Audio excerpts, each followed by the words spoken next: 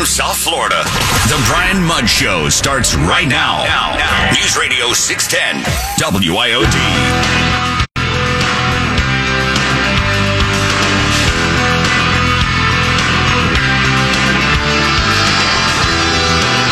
Hey, Brian has the week off. Bloomdaddy filling in. We all know the holiday season brings stress and chaos, but as far as the top concerns on America's minds, a new survey reporting nearly 44% of respondents say that decorating the house causes them to worry about safety, especially in homes with children or pets. And it all comes down to tinsel, fake snow, electric lights. A lot of people worried about fires. Just take precautions, be careful, check things, and by all means, unplug whenever you can. All right, top headlines out there. I've got a very special guest on the show right now. I want to bring on Florida Senator Rick Scott to talk about a number of things, including inflation. Senator, how you doing? Good morning. Well, I can tell you that there's nothing good happening in Washington, D.C. There's not a bill that you get excited about. Now, if you like to hurt poor families with high inflation, high gas prices, food prices, if you want to make sure that their kids get indoctrinated in school, this is a great place. But if you actually care about families, there's not much good happening up here. Spoiler alert, the senator's going to talk about a lot of bad things in Washington, D.C. And you are so right. I mean, Senator, I'm taking a look here.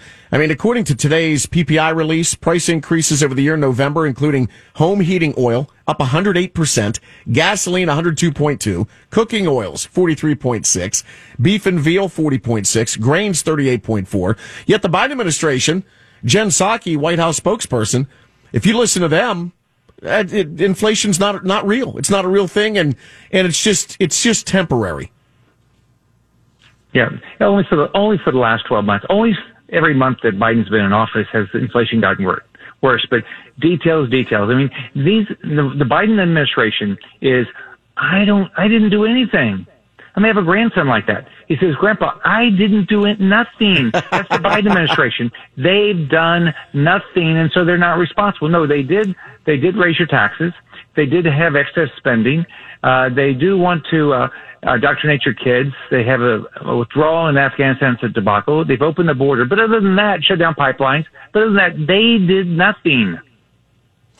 Well, to your point, okay, you went down a list of things. I could probably add 3 or more to them. But last night in Washington, D.C., you had President Biden telling Democrats there to look out in 2022 in the midterms. He said Republicans should be very, very worried. As a matter of fact, he said, look out, pal. He always uses these terms from 1932.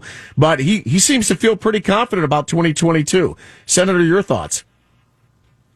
Well, he's not living in reality. If you look at where the American public is right now, they hate the Biden agenda. They don't like open borders. They don't like the fact that fentanyl's flowing across our border pretty easily. They don't like 100,000 people dying of drug overdoses last year. They don't like gas pipelines shut down, gas prices up. For a consumer, it's up 61%, but if you're a business, it's up even more than that. They don't like the fact that heating oil's up. They don't like the fact that food's up. They don't like the fact that we walked away from Afghanistan and left American citizens behind, and they're still there. I mean, they don't like their kids indoctrinated with critical race theory. So, I mean, he's living in a different universe. I can tell you, we're going to take back the House, we're going to take back the Senate, and we're going to start getting this country back, heading in the right direction. They also don't like mandates, they being the American public. And this guy and other Democrats around the nation, I know, are just heavy on mandates and fear. And look out, it's the fifth wave. Hospitals are going to be overrun. Run for. We've heard it so many times, Senator, yet they keep on spewing it out. These mandates, are they fearful, or is this just control at the end of the day? It's just control. You know, when I was governor, we had 4 significant hurricanes. I never said, hey, you have to evacuate. I said, here's the information. Make a good choice for your family, and people did. In contrast, what the Democrats want to do and what Biden wants to do, they want to tell you everything. So first off, I had COVID. I got the vaccines. That's a decision I made for myself. All right. Mm-hmm. So you should have the right to make that decision for yourself. But what they're doing is they're saying you have to get the vaccine if you want to live in this country, if you want to go to a restaurant, if you want to have a job. I mean, they're telling military members, we're kicking you out because you won't get a vaccine. I mean, these are people who are willing to put their life on the line for us, but if you don't get the vaccine, you're not worth it. And they want to make us, anybody getting to get the vaccine, you're a second-class citizen. So they just want to dictate everything about our life. I believe a business can figure this out. I think a family can figure this out. Talking to Florida Senator Rick Scott right now, former governor, 2011, 2019. Senator, I'm going to ask you this. I'm not trying to be funny, okay? You're well connected. You're in D.C. a lot. Who's calling the shots here? Because when I watch this president, honestly, the lights are on. Nobody's home. There's no way he's making decisions. Who do you think it is? Well, let's look at reality.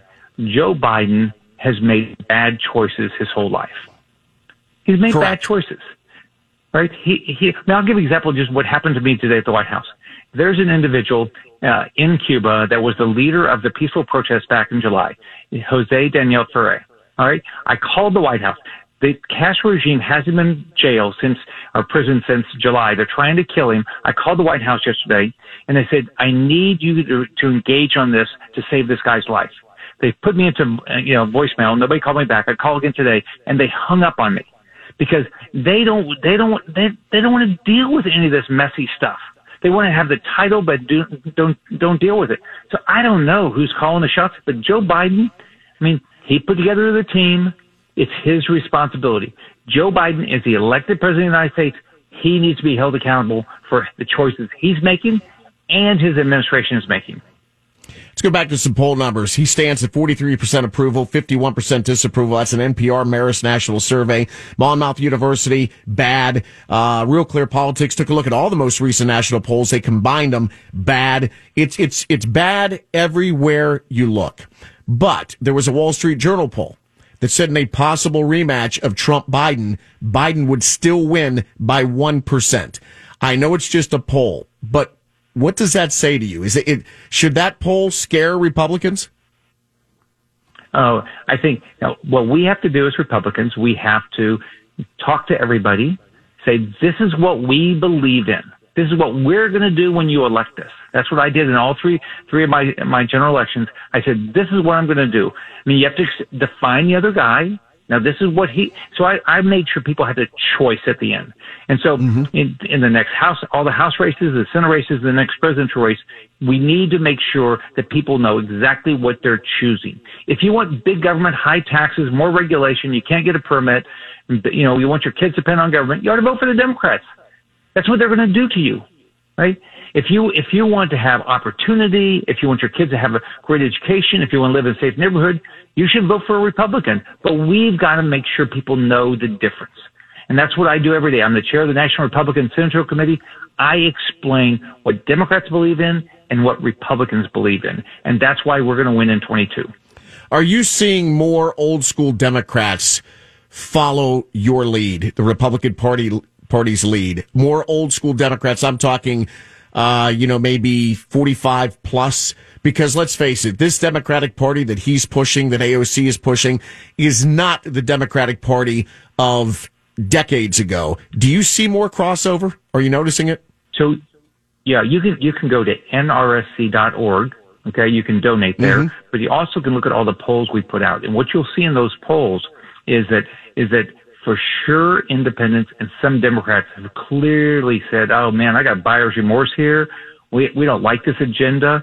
We don't dislike this Joe Biden guy, but boy, this agenda is horrible. So we're not going to vote for those guys again. You saw it, why we did well in Virginia. We did well in New Jersey. We did well, in November in a variety of states because people have rejected the agenda. So what we have to make sure we always do, talk about what we're going to do versus what they do. So I think that Democrats, Republicans, Independents are going to vote with us because we're the party that's going to help you get a job, your kids get an education that you choose, and you live in a safer neighborhood. That's what people want, and they don't want this inflation. This inflation is hurting our poorest families.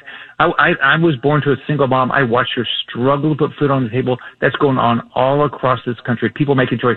If I have enough money to put gas in the car, I put food on the table for my kids. That's not a choice we should be have to make in this country.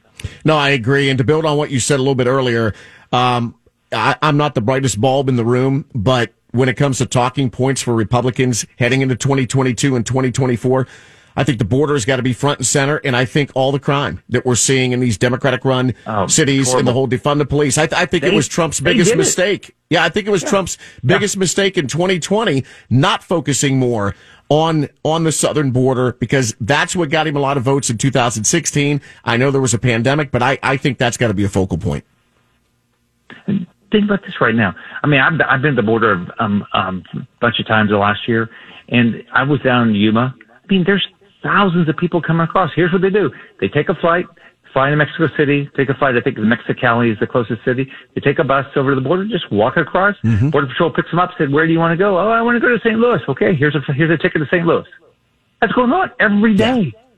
I mean, one out of every 150 people in the country at the end of this year will have come across our border illegally this summer.